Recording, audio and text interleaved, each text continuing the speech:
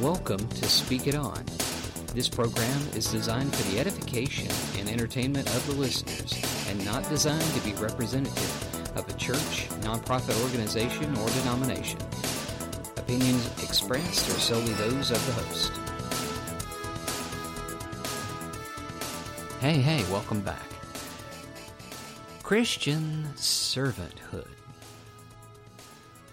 Servanthood versus slavehood.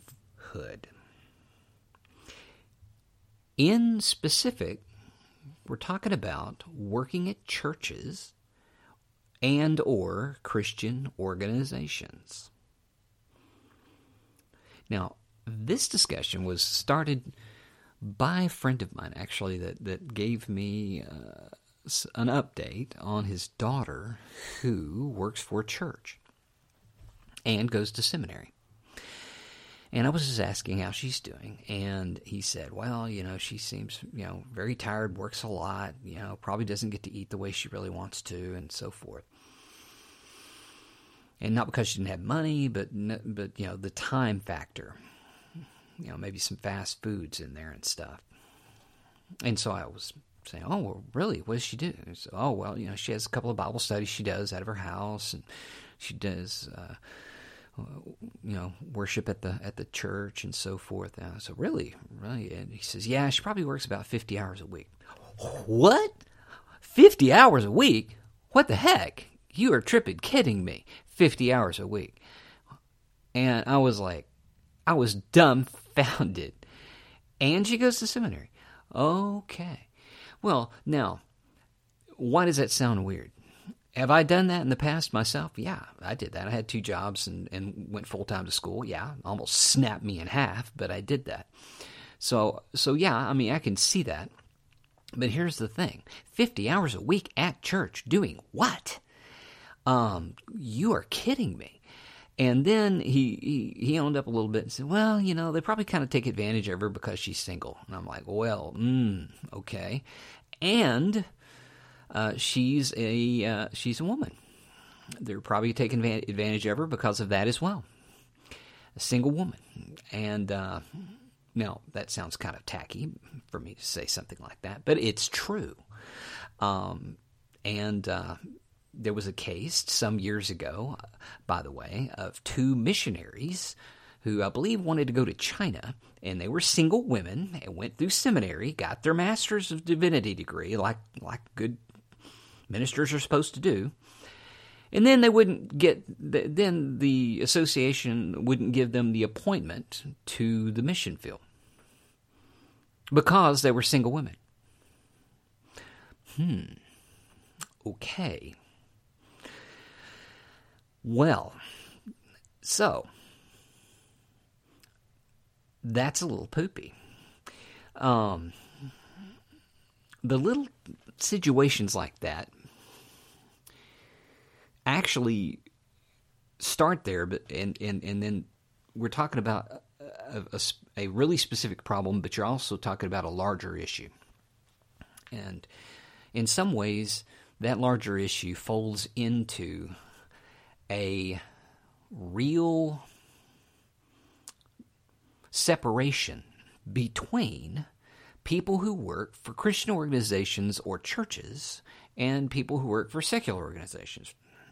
So, in secular society, everyone's got rules, and the company has its policies, and you pretty much, follow those policies. Why do they have those policies? Well, usually because somebody sued the heck out of them at some point. Or they said, we don't want to be sued. We want to try to treat everybody as equal as possible so nobody will sue our little fannies off.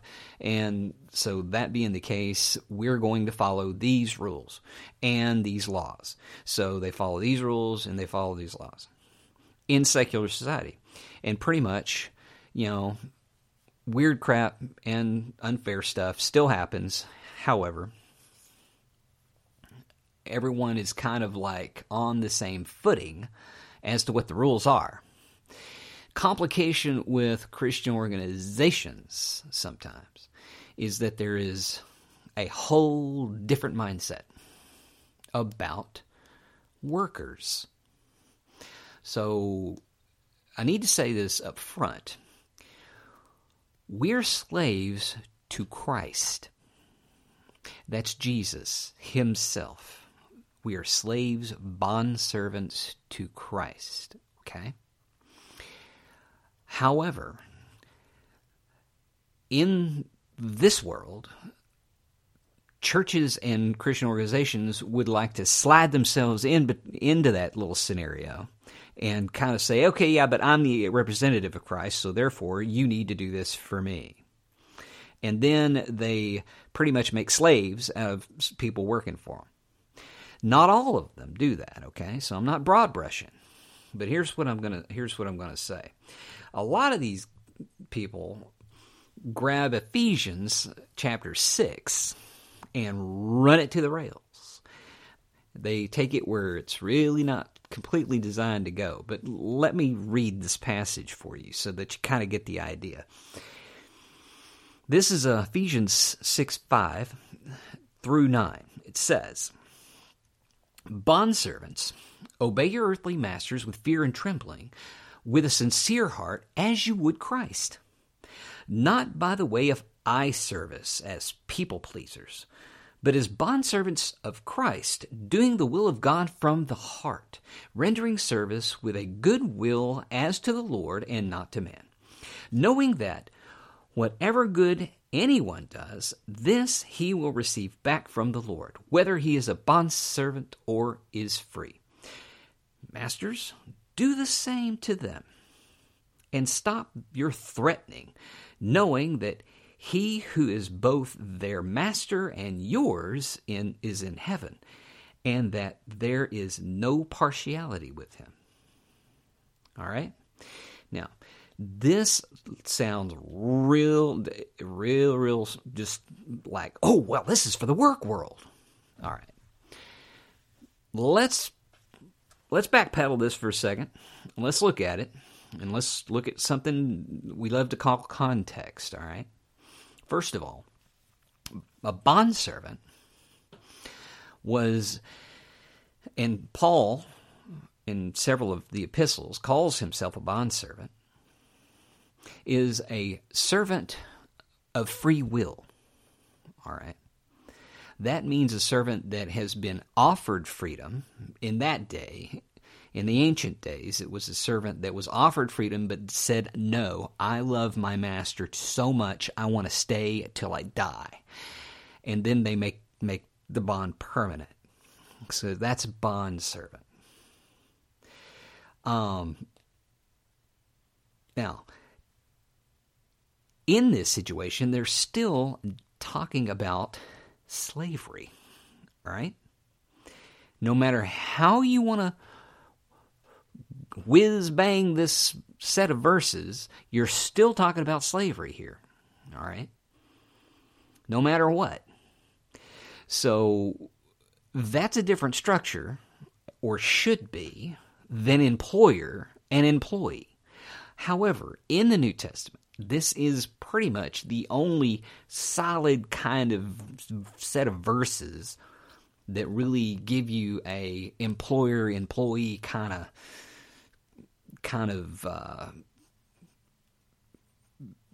set of guidelines, so to speak. This is not employer-employee, all right? Because employer-employee is, in some ways, referring to two equal people under a set of systems, all right? And in secular society, an employee can pretty much leave. Whereas, in this situation, it wasn't like that. A slave could not leave the master. Now, in this situation, they wanted to be with the master, but in slavery, that's not how that worked. You didn't get the option. And the slave couldn't make demands of the master either. Say, hey, you're treating me like this, but you're treating this guy like this, so, hey, I want what they got. You couldn't do that. So this is a totally different set of situations. Now, is there some takeaways that you can do? Yeah, there is. Should we serve employers like, in a Christ-like fashion? Yes, as much as possible. But look, if you're getting exploited, that's not helping them or you. Because if you don't do something about that, they're going to do it to somebody else. And probably already are. So, am I talking about just being a big fat troublemaker? No. But here's what I'm saying. There is almost this two-part thing. For some reason, when people work for the church, they expect you to have, this Christ-like attitude, which means you need to work until I tell you to stop and take whatever I give you and be happy with it. And I'm the CEO and you're the employee. I'm the master, you're the slave kind of thing. Well, no. Wrong. That's not how that plays out. Shouldn't be. Because if you had that attitude in the secular world, you get your rear end suit off. But nevertheless, when you're in a Christian environment, and people say, well, you're not supposed to take a brother to court and all this fun stuff. Well, okay, but you're mixing your metaphors. Right treatment ought to be right treatment. And people tend to get right past this last verse, 6:9, and where it says, Masters, do the same and stop threatening and stop your threatening. Well, guess what? Paul didn't say that because they were patting each other on the back, saying, "Oh, what a good job you're doing." No, these masters were threatening people. Well, look, if you're getting threatened at work with attitude problems, why does this come up? Because at one time I was in a Christian bookstore, and I've worked with churches a long time, and they have people in them. And people can do really, really horrible things. Even Christian people make very bad decisions sometimes. So here's the thing. You have to be as Christ-like as possible. But you know something? Even Jesus did his share of table flipping in the courtyard. So here's the thing I would say.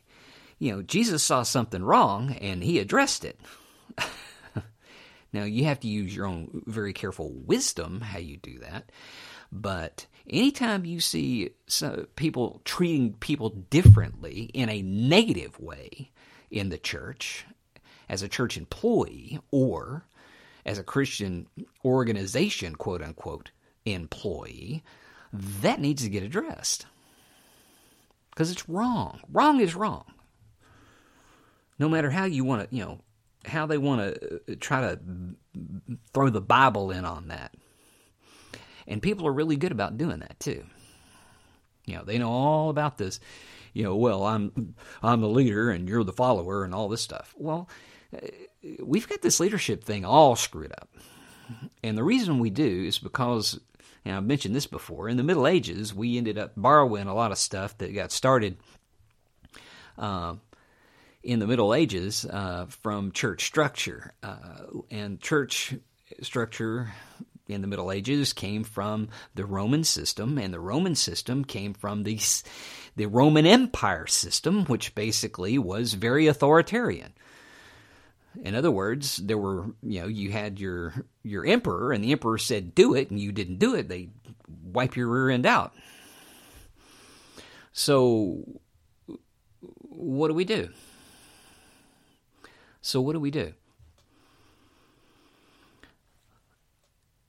First of all, whether it's a Christian organization or a secular organization, we need to have Jesus' attitude when we're working there. We need to address problems if there are some, but do the best we can in the power of the Spirit where you're at, for the benefit of who you're working for. But also, don't get used because you're in a Christian organization or a church. If they want to say, oh, well, we're like Regular organizations, well, then they need to bloom and act like it. And those guys, what that means is if you mess up in the secular world, somebody sues you, usually, or something, where they call the government on you. Well, in churches, since at least in the West, they're non-profit organizations, there's a little bit of a difference. So here's what I'm saying. Yeah, and I'm not necessarily saying, there are people out there that say, oh, we need to get rid of that nonprofit status in the U.S., and I'm not going to say yes or no to that. But here's what I am going to say. Churches and Christian organizations ought to be giving more benefit. People ought to want to work there because of how they treat their people.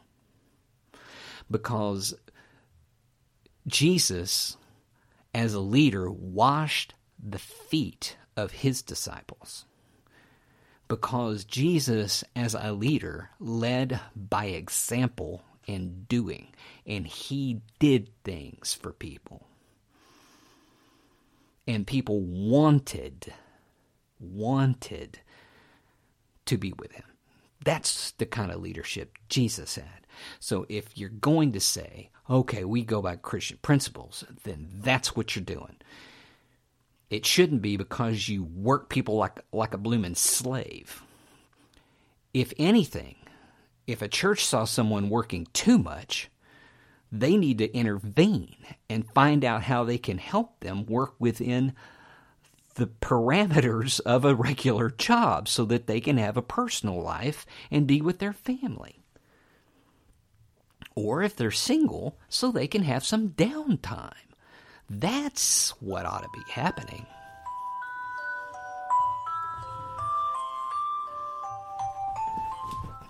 So with that in mind, I want to encourage you to keep on keeping on. Thank you for listening to this edition of Speak It On. If you would like to support this ministry, then please go to Patreon under L.A. Blackburn.